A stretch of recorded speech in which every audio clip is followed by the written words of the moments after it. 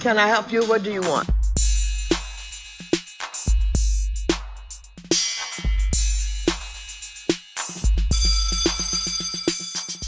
Welcome back to another episode of Schooled. I'm Liv.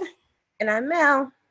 And before we jump into the honor roll this week, we want to say thank you again to all of our guests who joined us for our Black in Education series. I don't think we're done. I think we're just pressing pause.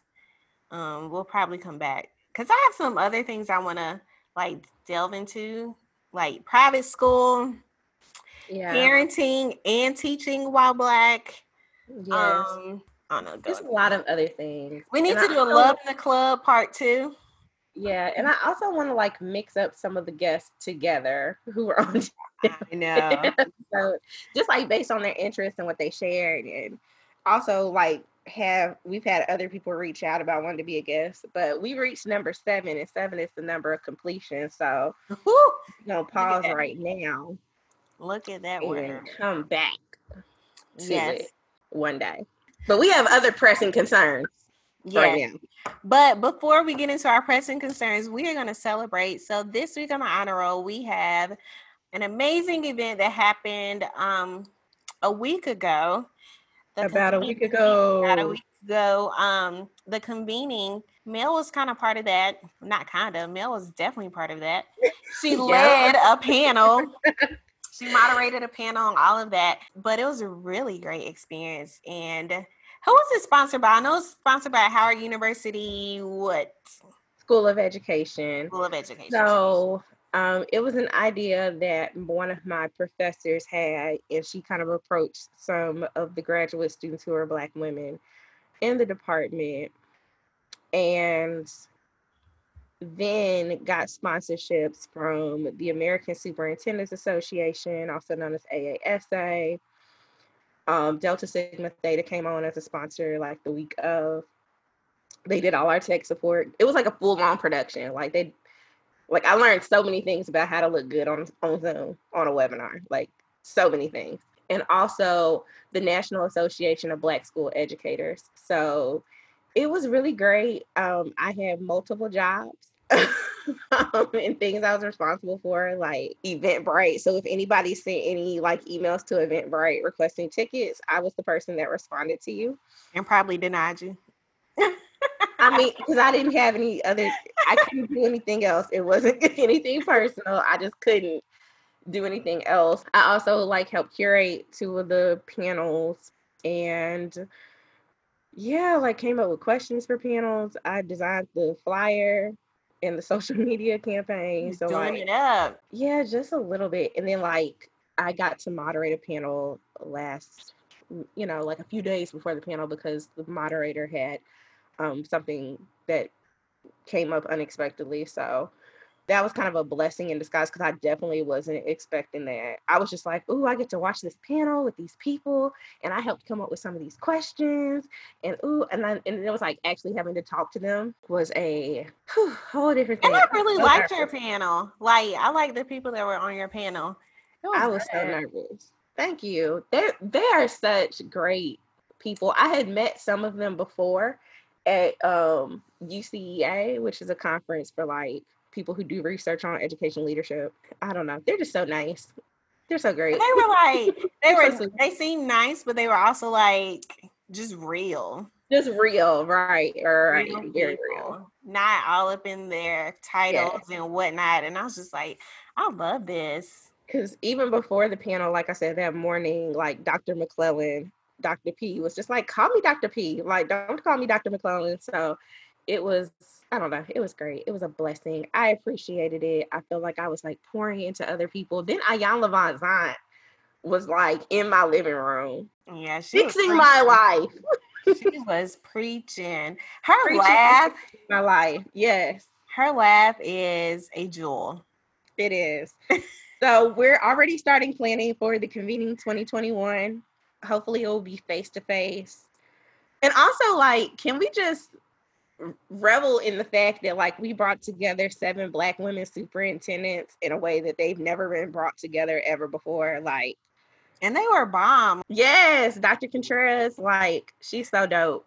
But it was so many, and it's crazy because I don't think people think about Black women superintendents. And so when Dr. Contreras talked about that, like how they don't get the same way that Black teachers feel overlooked, Black women superintendents feel the same way.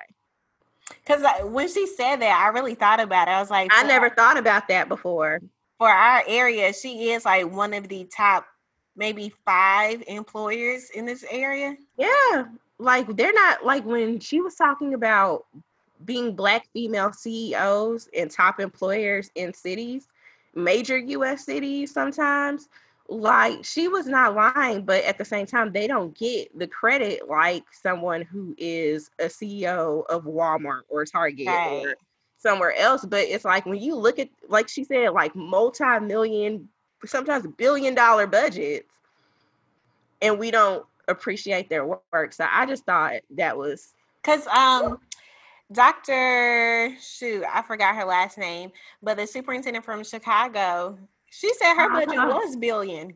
I loved her. Like I loved her so much. Yeah, she was great. I think Dr. Contreras, of course, was one of my favorites, along with the superintendent from Chicago, and then the superintendent Dr. from Jackson, Janice Jackson. I was gonna yes. say Janice. Sounds like that's disrespectful. Yes.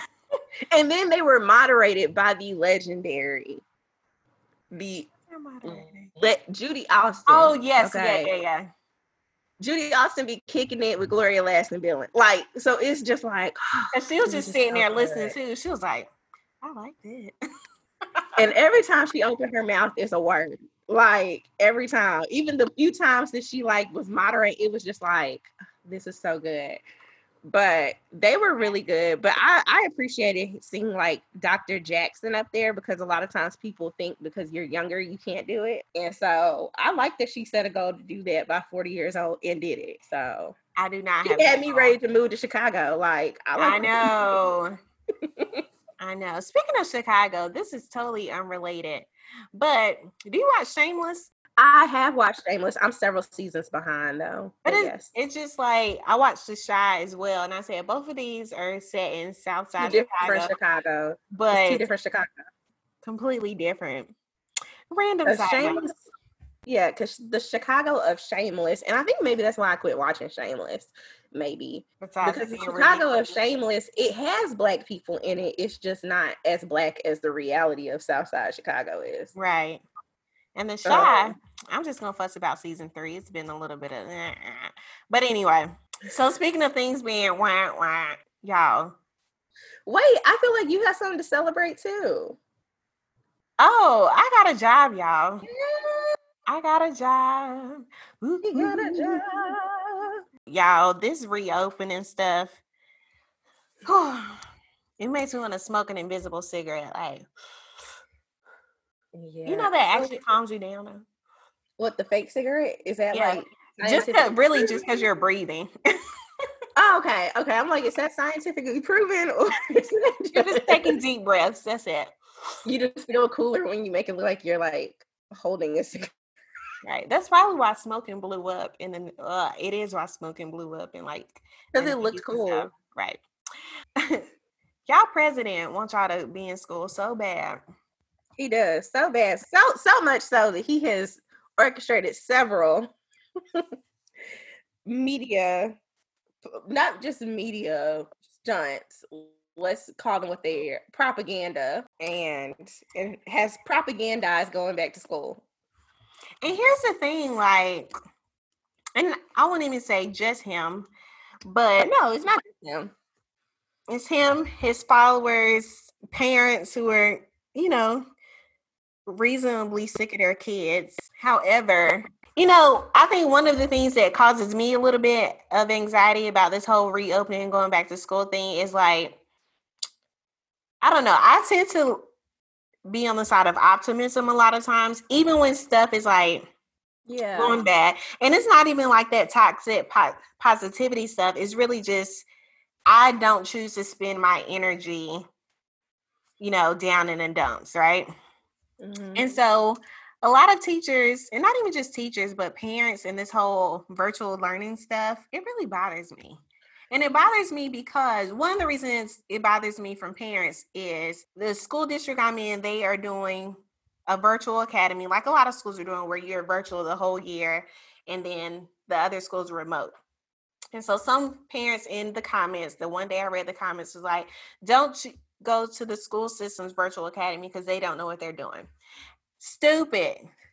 Do you understand that teachers had 2 days a week at most to get this whole virtual learning done or remote learning done in the spring? And so you're basing that off of, a lack of preparation. Yeah, and I feel like people are discounting that. And what's crazy is I've even heard teachers say that. Yeah. Like things like that. So it's like, I think most of us can acknowledge that what majority of schools and districts did as an emergency response to an emergency shutdown was not the best or most consistent version of virtual learning. However, as someone who has taken and facilitated many of virtual classes in her academic career, there is a way to do it. And so I think, like you said, like people who are discounting school systems' ability to do it is reflective of something that school systems were responding in an emergency situation. And unfortunately, school systems are not getting the grace to, do the best job they can. Or, disprove that, because so many people would rather discount it. But also these same people do not want to teach their children at home. So I think that it is unfortunate for student because there are so many people who just don't think it's going to work out positively. And I don't know, I just feel like you can't go into something with a whole negative mindset and have it work. You know what I'm saying? So if you think it's not going to work, it's not going to work. And so I don't want to discount the very real fears and feelings that teachers have. Like, this is a terrible situation. Like, everybody has anxiety about this virus and all of the things that come with like doing things differently. However, I think it's also like an intentional thing you have to do with your energy, and you have to decide, what am I putting my energy into? And also you have to decide maybe not decide and determine, discern. This is where discernment kicks in. You have to be able to discern, what can I control? Yes. So what you can control is the energy that you bring to your virtual classrooms and the energy that you bring to your virtual lessons. So I am a big proponent of, like, if you speak it, you'll see it. But I just think that some people have to shift that energy, because school's gonna start. Most places it's going to be virtual. Some places it's not, but we're gonna talk about that in a minute. Most places is going to be virtual. So therefore, okay, this is what the situation is. It may not be the perfect situation. It may not be what you want it to be, but what are you going to do with that to make sure that you still are providing students and families with the best education that you possibly can in that situation? So rather than like, oh, I don't want to do this, it's going to be hard. Yes, it's a learning curve, right? It's going to be different. It's going to be difficult. However, I personally believe that this is the future of education. And I've been telling people for a while that virtual learning, is here. But now it's here for real. Yeah. Now it's here for real. So it's like, this is going to be something that we have to shift into and learn together on. And, maybe not, I don't think people should aim for perfectionism, because I also feel like a lot of, and I think we've talked about this before, how like in a virtual learning setting, like a lot of the performative elements of teaching are stripped down. So you really got to know your content. It makes me think of something that Courtney said in the episode we had her on. She was like, she was tired of teachers complaining about virtual learning. And it's like, yeah, I feel the exact same way. If you're getting training for how to do your job better, yes, None of it feels good. It doesn't feel good to anybody. However, what is the complaining going to do? Like, focus on that. Focus on what you can control. But I think, to pivot this, I don't think that the internet cesspools are helping that shift, you know? No. Because I do think that the internet feeds a lot of this. And listen, I love the internet, okay? Yes. But I do think that the internet also feeds a lot of these fears, and also a lot of the conversations that take place are grounded in this apprehension around virtual learning, whether Yeah. that's the teachers, parents, district leader, whoever, you know. So because a lot of the conversations are like, I can't recall very many positive perspectives that I've seen, or conversations that I've seen in regards to virtual learning. And a lot of times, like, I just look at conversations like a fly on the wall. I do think that. You know why you can do that? Why? Because and you exercise media literacy. But we'll get to that. Don't. But I do think that the internet, it fuels a lot of these fears around virtual learning. Right. And it's so interesting because it's like the same people who have apprehensions and fears and are not feeling virtual learning are the same people who definitely don't want to go back in the classroom for risk of, Exactly. virus. So it's like, well, like, friend, what do you want to do, friend? And I think these internet circles, like you said, these different networks. So teacher Instagram is problematic in its own way sometimes, but so is teacher Twitter. And so teacher Twitter can definitely be problematic in this holier than thou type of portrayal that they do. And like, I've seen a numerous amount of tweets shaming teachers for wanting to do Bitmoji classrooms. It's like, all right, y'all are doing Bitmoji classrooms, but have you actually, changed your pedagogy and blah, blah, blah. Valid conversations to be had, but let people have their enjoyment. And if this is something that makes their virtual learning experience more engaging for their kids, let them do it. I mean, here's the thing about the Bitmoji classroom. I don't know if our listeners have made one, but it's relaxing. It's real relaxing. Make you a that's what Bitmoji. some people have said too in rebut. Make you a Bitmoji office. I'm thinking, like, why did I never make a Bitmoji classroom before? It saves you money. You ain't got to buy nothing. Although some people have monetized Bitmoji classrooms and are charging people for it, but that's a whole other. Get your money. I mean, Whatever. somebody offered to pay me to make one, so Yeah. But yeah, like, Bitmoji classrooms are relaxing, but also I I do think, yes, I understand people saying, is your pedagogy shifting? I'm tired of pedagogy police. Can we call them pedagogy police? yeah, I think we can coin it.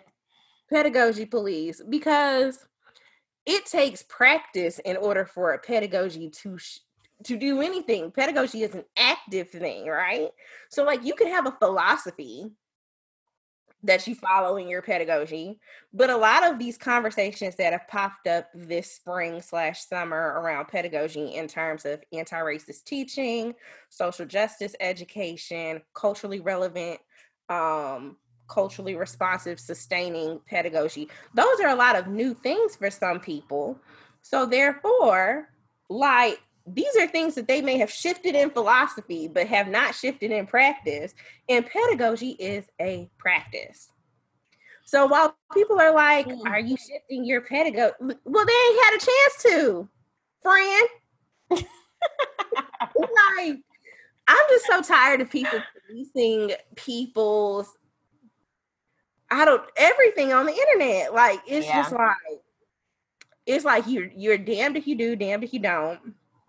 So I do think that, yes, shifting pedagogy is important, but like, we can't talk about if your pedagogy shifted and really assess that until we get a quarter in to the semester and we reflect on our practice like midway.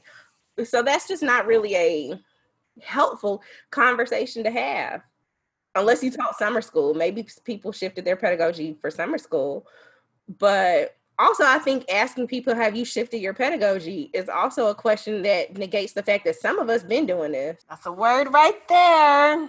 And some of the pedagogy police are new to this. So, therefore, I mean, I don't know. I don't know what to say. It's just annoying.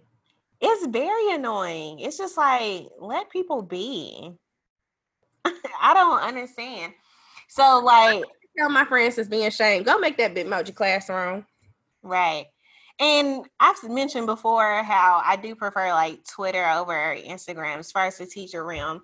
However, I have found it to be extremely draining. It's just like everybody is an expert, everybody knows what they're doing in this pandemic that none of us have ever lived in before. Everybody knows like the right path to take, and it's just it's exhausting for sure. And it's funny that you mentioned that, because educator Instagram is also like exhausting in the same ways, because everybody's an expert.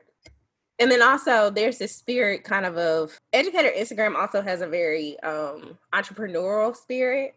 Yeah. So everything is being monetized.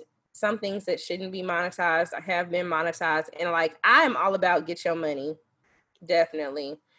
However, it's kind of, some of the things are just a little strange. So it's just like what? I haven't seen anything super strange. But then again, I don't be logged on. Yeah, we'll talk after this. Uh-oh. But it's just been a lot of, I don't know, it's just been a lot of things that are like very toxic. So like, I've decided this week to kind of protect myself from the toxicity of teacher Instagram and the lack of media literacy on teacher Instagram. Or the internet in general. Or the internet in general. I've decided with teacher Instagram, for one, I'm not like, if you're listening and you're one of my teacher Instagram friends, please don't tag me in any more challenges. Because those eventually get draining and they eventually get messy. Because, and I don't know if Liv, you don't be logged on, so you probably didn't notice this, but there was this there was this Instagram challenge where women were tagging other women to post a black and white picture. Yeah, I got one, and I told my friend, I said, I'm not doing this. Right. So, I was like, okay, I haven't posted a cute picture of myself in a while. And it seems like it was for a good cause, because, I did a little bit of background research and understood where it was coming from as far as like what women in Turkey are going through. And so I posted the picture. Okay. So I posted it just with the hashtag challenge accepted, because that's the original hashtag. And then somewhere I think the hashtag got co-opted into women empowering women or something. I don't know. Right. But it just became this thing of like, after like maybe yesterday afternoon, it was just like people like, well, do you know where the black and white photo challenge came from? Like, and there were all these different reports and people that were like, oh, well, the original intent was this and the original intent was that, kind of like the same thing that happened with Blackout Tuesday, basically. And I think where I was over it was like, there was this post that was talking about, yeah, like, I'm in Turkey, but nothing is happening to women in Turkey. It's like happening in Brazil or I don't know, some crazy mess. And then I heard it was for like AOC's thing. Right. And then people were saying, so like, I've just decided I'm not doing it anymore. I left my picture up because I felt cute, and the picture is cute, and y'all need to cute. Y'all need to get this smile on y'all timeline, okay, and this beat, okay, and this hair laid on your timeline. But I'm just not doing it anymore, just because it becomes overcomplicated. And not to say that any of those causes are not important, because I do think all of those things are equally important. However, I just don't like the way that people be coming at people. It was like, well, don't you know why you did this? We need to do this, and we need to be more knowledgeable before we post. And it's just like, y'all. And I was telling my boyfriend about it. He's a very introspective person. And he said, it's because people ain't been at work and people are getting sick of their internet friends. now. Like now we have gotten to the point where we are sick of our internet friends. And I know for me, I like that.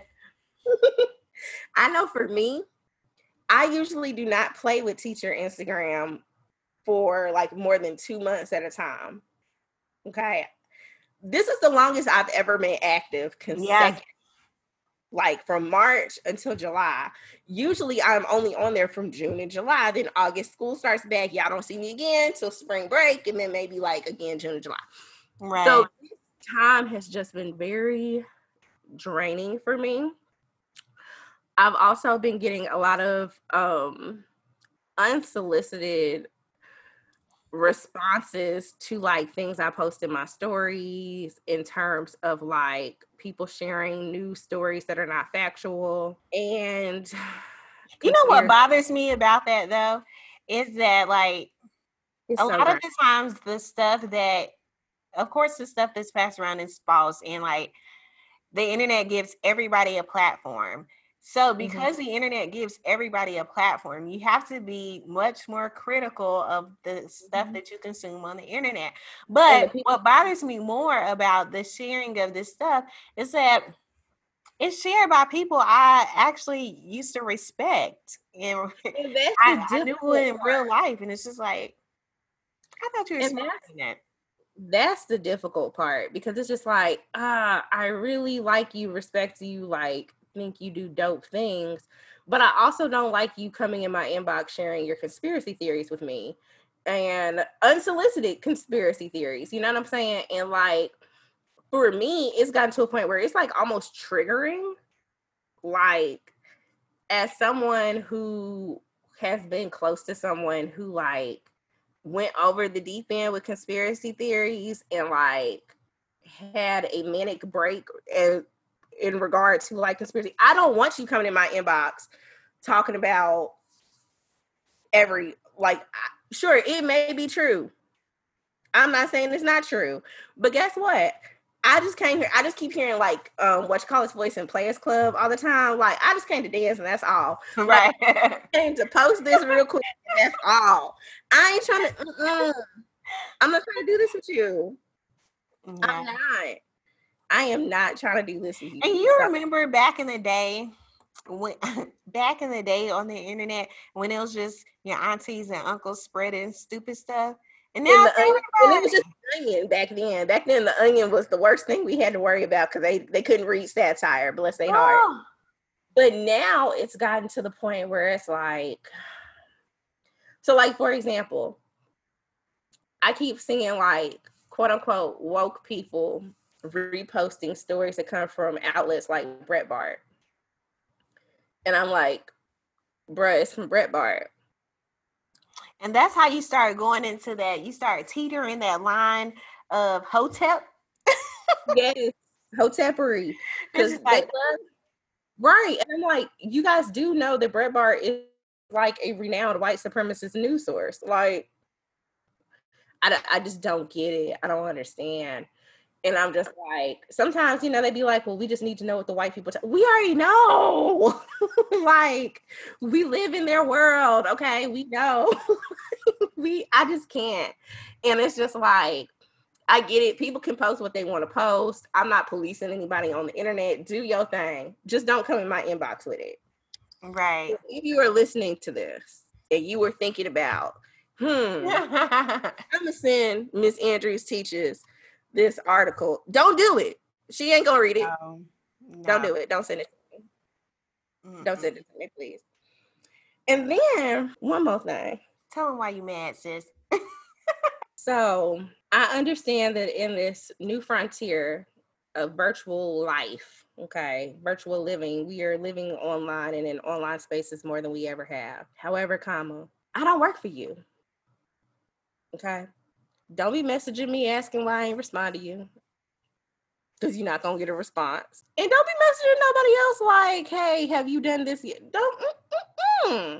don't work. We are, in the words of Amanda Seals, we are not peers. You know who you look like when you said that? You reminded me of like Tammy Roman and her Bonnet Chronicles. That like, I I just be so irritated because sometimes people will message me like a really thoughtful question that I want to think about, or just something that I haven't given thought to, and sometimes I don't necessarily have a response right there, and then we'll double back and be like, "You read my." First of all, I don't. We not booed up. I don't owe you a response. You're not my mama or my daddy, and it's just gotten to the point where it's like I don't even want to play. I've been thinking about deleting my Instagram altogether. Like, this was a fun experiment, but I'm done. You're an influencer now. I am not. We need to do a whole episode on influencers. Don't get me started on that. I know, because we had a conversation about influencers. Influencers, to me, really stress me out when we're thinking about virtual life, because I'm popping. I'm just not on the internet. I'm not showing you how I'm popping on the internet. And they are having a field day right now, and as they should. I mean, this is the influencer time to shine. Like, yeah, make your money, get your coins. It. But they keep coming up with the most randomest BS. Can I say BS? Yeah, you can say the list. Okay, I'm just gonna say BS. We're gonna be good. They just be coming up with the most random things to influence people to do and say and make a trend. And I'm just like, it's just so and annoying. That's how you get the stupid stuff passed around. Because the influencer has supported it, has uplifted it, has done all this stuff. But also, I'm pushing against these ideas because a lot of people are like, oh, well, there aren't that many, Black women teacher influencers, or there aren't that many Black principal or administrator influencers. And I push against that because, like, influencership should not be limited to the internet. And I think we've gotten so lost in the sauce. And I think sometimes, and this is including myself, you know what I'm saying? Like, I think sometimes we get so lost in the sauce of influence only existing on the interwebs of the internet that we don't think about the fact that influence is something that happens in real life. It's something that has an impact in real life. So yeah, this person may have like 15, 20, 30, 40, 100,000 followers, but what are they actually doing to be impactful in real life? Nothing. Or very little. So, like, because honestly, yeah, I follow a lot of influencers, but guess what? They're not people who impact my work. For real. That's the word. I can think of a few, but I can think of like two. Let me be honest. But they're not the people who influence my work, and I celebrate them, and I think they do amazing things. But I think we need to get back to understanding that influence also exists in reality. And like, I just push against that fact of like, oh, we don't have any influencers that are superintendents. We don't have any influencers that are Black scholars. We don't have any. We do. They just exist in the realm of reality. Right. And not the internet. So when you said that, it made me think of like people I follow on the internet, or even like follow on Twitter and stuff like that. And I'm just like, yeah, I think some of their stuff is cool. I mean, retweet it, whatever. But when I'm working in real life, it's like the real life people I can see that are influencing the work that I do. Right. Because I know like my work is influenced still to this day by Vivian Harshaw, who was a literacy coach who was in her mid-60s when I first started teaching. Like, that is who influences my pedagogy. Vivian Harshaw. She ain't on Instagram. She's the best. She is not on Instagram. Gloria Ladson Billings, not on Instagram. You know what I'm saying?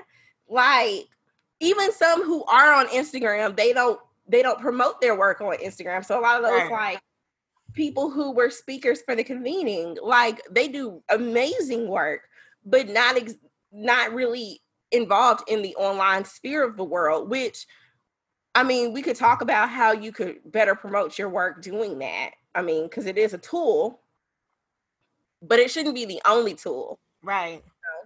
And then sometimes some people, and bear with me with this, sometimes just listening and knowing a person's story is an influence on your practice. Because, and I mean, we're gonna move on, but Dr. Contreras, just knowing the barriers to getting where she is now, you know what I'm saying, as a Black Latina woman with a disability. Like, these are things that, like, people say are supposed to keep you from, you know, having those. So just knowing those things can be an influence, you know? She's so dope, y'all. She is. Everybody should move here and work for her. Just know that North Carolina don't pay that great, so. Push your mouth. I will say that I struggle sometimes with, like, should I continue being great offline? Well, I'm still be great offline, but it's also like I want to showcase more of what I do and like promote more, but it's also like I can't. I can't. So there's a balance in it, right? So for me, that balance is all about, I guess, if you, for metaphoric purposes, if you will, you give a little shoulder, but not too much. Okay. So that's my approach to social media as it pertains to like my work and things like that. Initially, when I got on teacher Instagram, it's because I was like, okay, I want to start this blog. I want people to read said blog, and this will help me direct traffic to said blog. I am a decent blogger when it comes to content. It's pretty good. Consistency is not there. Take that or leave it. It's hard. It is hard. So I've kept the account because it was easier for me to just post that than having to prepare a whole blog post. Right. However, now I'm like, I could easily just take whatever little ideas be floating around my head to post on Instagram and I could like the extra time to do that, because sometimes some of these posts do take time to create. I could just do that and do a blog post that on Instagram later, and just like, so I'm really trying to shift like how I'm thinking about my use of like Instagram, because like I have a following. It's a humble following. It's a small following. However, I have a following. And so also like I take a lot of like responsibility and don't take that lightly. I think some people take it a lot more lightly than I do, like, because I feel like I never want to put anything out there for the sake of just putting something up there. Right. And how can I, you know, have a critical conversation with people, or have people to think about things that they don't think about that often. So it's kind of like a delicate balance, and you're kind of like, what do you want to do with it? Because like everything I do, all my accolades, all my accomplishments are not shared there. No, listen, I was like a proud friend when they were reading your introduction on the thing Saturday. I was like, oh my gosh, this is so cool. Yeah. Oh, thank you. It's so funny because one of my assistant principals from my first year teaching was in the comments talking about, oh, I worked with her. Congratulations. And I was like, you were so mean to me. But get on. Yeah. Get on. But she was just one of those people you had to warm up to after a while. She was fine after a while. I definitely see her as like, she's one of those tough love type people. It's just something that I'm just like, I have to be careful with. Yeah. You know, like, because even for a while, I didn't like tell people where I went to grad school. Not necessarily because I didn't want people to know, but just like people on the internet are crazy. And I don't need y'all knowing where I go to school. And that's why I told my parents, like, with this whole job thing, of course, it wasn't official until, like, it was voted on by the board, whatever. But I told them, even after it was out, like, not to post. I said, I'm not posting where I work. I might say something like, I got a new job, but that's about it. I did post it on Twitter because I feel like that's a different space than Facebook. Facebook, yeah. No. That's one place I do not play with. I don't play with the Facebook. I think my Facebook stuff on my profile is like years out of date. Yeah, mine is like very dry. I just don't. And I've been considering like deleting my Facebook profile, like, because I don't get on there. So I'm just kind of like, ugh. Like I just don't know, because I'm just like, it's so dry. Like, yeah. And my teacher Twitter is that's something I've managed well as far as the social media space, because it's just easier. I don't have to do pictures and blah, blah, blah. Speaking of being safe on the internet and responsible with your following, this leads us to the principal's office. And so in the principal's office, we have, her name is, let me see what her name is. Her name is, I know it's Miss Bates. Let's just call her Miss Bates. Miss Bates. So in the principal's office, we have Miss Bates out of Columbus, Ohio. And she was an assistant principal who, just got her promotion to become principal at another local school. However, this young lady went to a Black Lives Matter protest and took a picture of her daughter above a writing on the sidewalk or street or whatever that said "F the police," and then proceeds to post it on Facebook, which the article says like her personal Facebook page. However, as I taught my students when I was a digital learning coach, it does not matter if it is your personal page. If it is on the internet, anybody can access it. This one hurt my heart, y'all. Oh. Just because, like, you hate to see it. Like, you just hate to see it, unless the white supremacists, and you'd be like, yes. But on the flip side, it's like she did the same thing they would have done, like posted something super offensive, and you have to reap the consequences. I mean, yes, and I also think that sometimes you just have to be aware of the space that you're in. And I think although this was her private Facebook page or her personal Facebook page, however you want to say it, you have to understand that when you are in a certain types of leadership positions, you are a public figure. So therefore, and principalship, school leadership, district leadership are very political positions. So you have to be prepared and be ready to, in the words of my late great professor, Dr.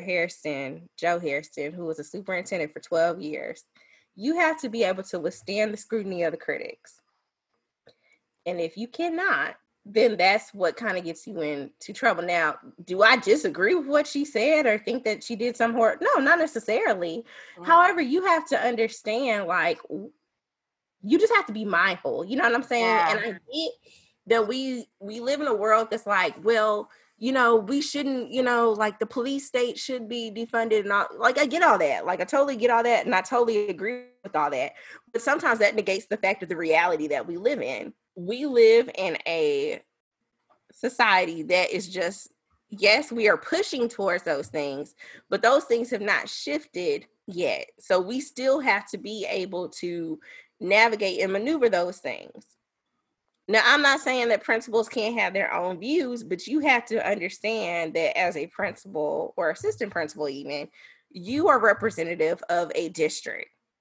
Your views then become the representative of a school district. So it's not to say that you can't have views, but immediately, instantly, what you are saying becomes this district saying, and guess what? The district is going to protect themselves. Yeah. And so you have to be mindful of those things. And I hate to see good people getting caught up on the internet. I hate seeing it. It hurts my heart every time. Like, that's what private group chats are for.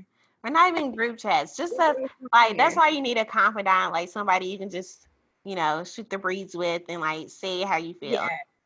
And this is why, again, going back to what we were talking about previously, you can't just live on the internet, These people on the internet, not your friends.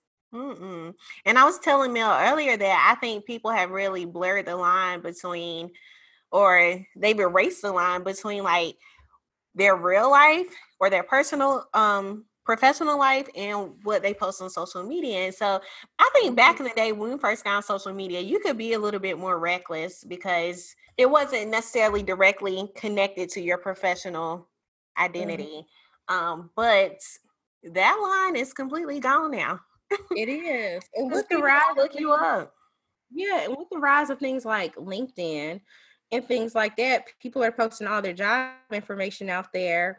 And you're taught to an extent to promote yourself and tell people what you're doing, because she also had all her job information listed on her profile, so people didn't even have to dig that deep to go and run and tell what she was saying and posting.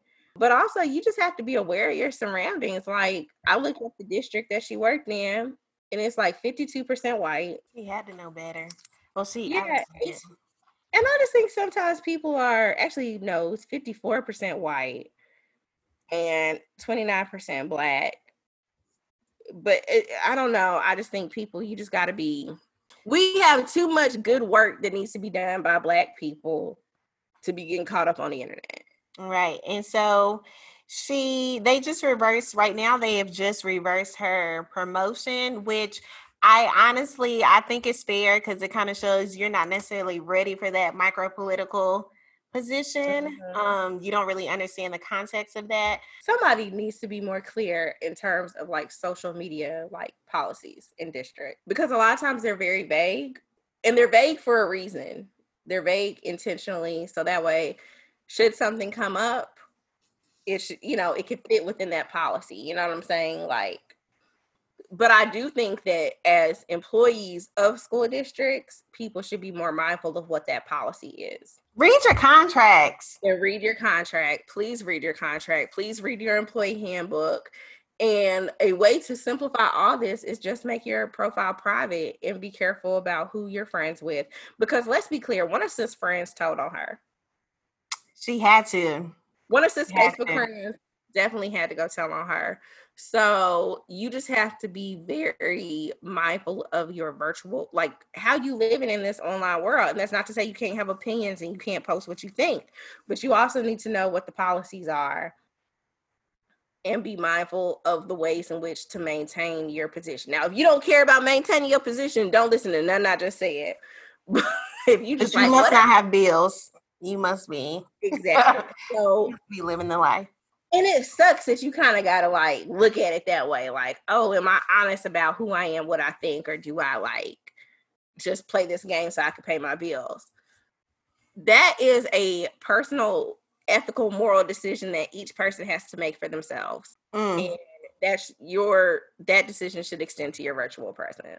And you know what the thing is, people be so caught up in having huge followings that they don't even realize like who they're accepting as friends. Girl, what you said. You gotta pay attention to who you accepting as friends on these pages.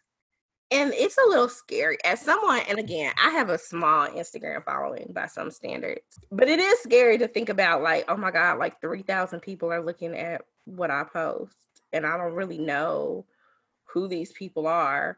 So every now and then I try to go through it, but it's hard to like go through 3,400 something people. So I can only imagine like somebody going through 20, you know what I'm saying? Like, right. It is really hard. And it does become something that's just like, I don't even want to be here anymore. Like, I don't even want to play with y'all anymore because this has become something that I cannot necessarily manage necessarily. Mm-hmm. And I mean, some people probably manage it better than others, but I made my page private. I don't know if you saw that, Liv, but yeah, I made my page private mostly because I was getting a lot of like spam followers, and I don't play with the spam bots. Yeah. So the ones like increase your followers, or I do graphic design, that type of thing. Yeah, basically, and just a lot of these sugar daddies. I do get those every now and then on my regular. Very strange. Yeah, so I was just like, I need to make this something that I can actually like manage and actually control, like, and know who is looking at me. Right. And again, if you friends with me, if you follow me on Instagram, I don't post like that. So like, I don't know. It's just something that has become something that I'm just like, thinking about the goals I have and the things I want. I don't know how this is going to be sustainable for me. And I'm just starting to rethink, like, how can I make it sustainable? I guess that's why people have whole jobs in social media and internet stuff, because I can't. I'm not set up for that, personally. So we will chat with y'all soon. Thank you for tuning in. Be blessed. Yes, be blessed. Be safe out here in Cita's world. Right. Spend your energy or use your energy wisely. Yes. All right. Bye, y'all. Bye. Can I help you? What do you want?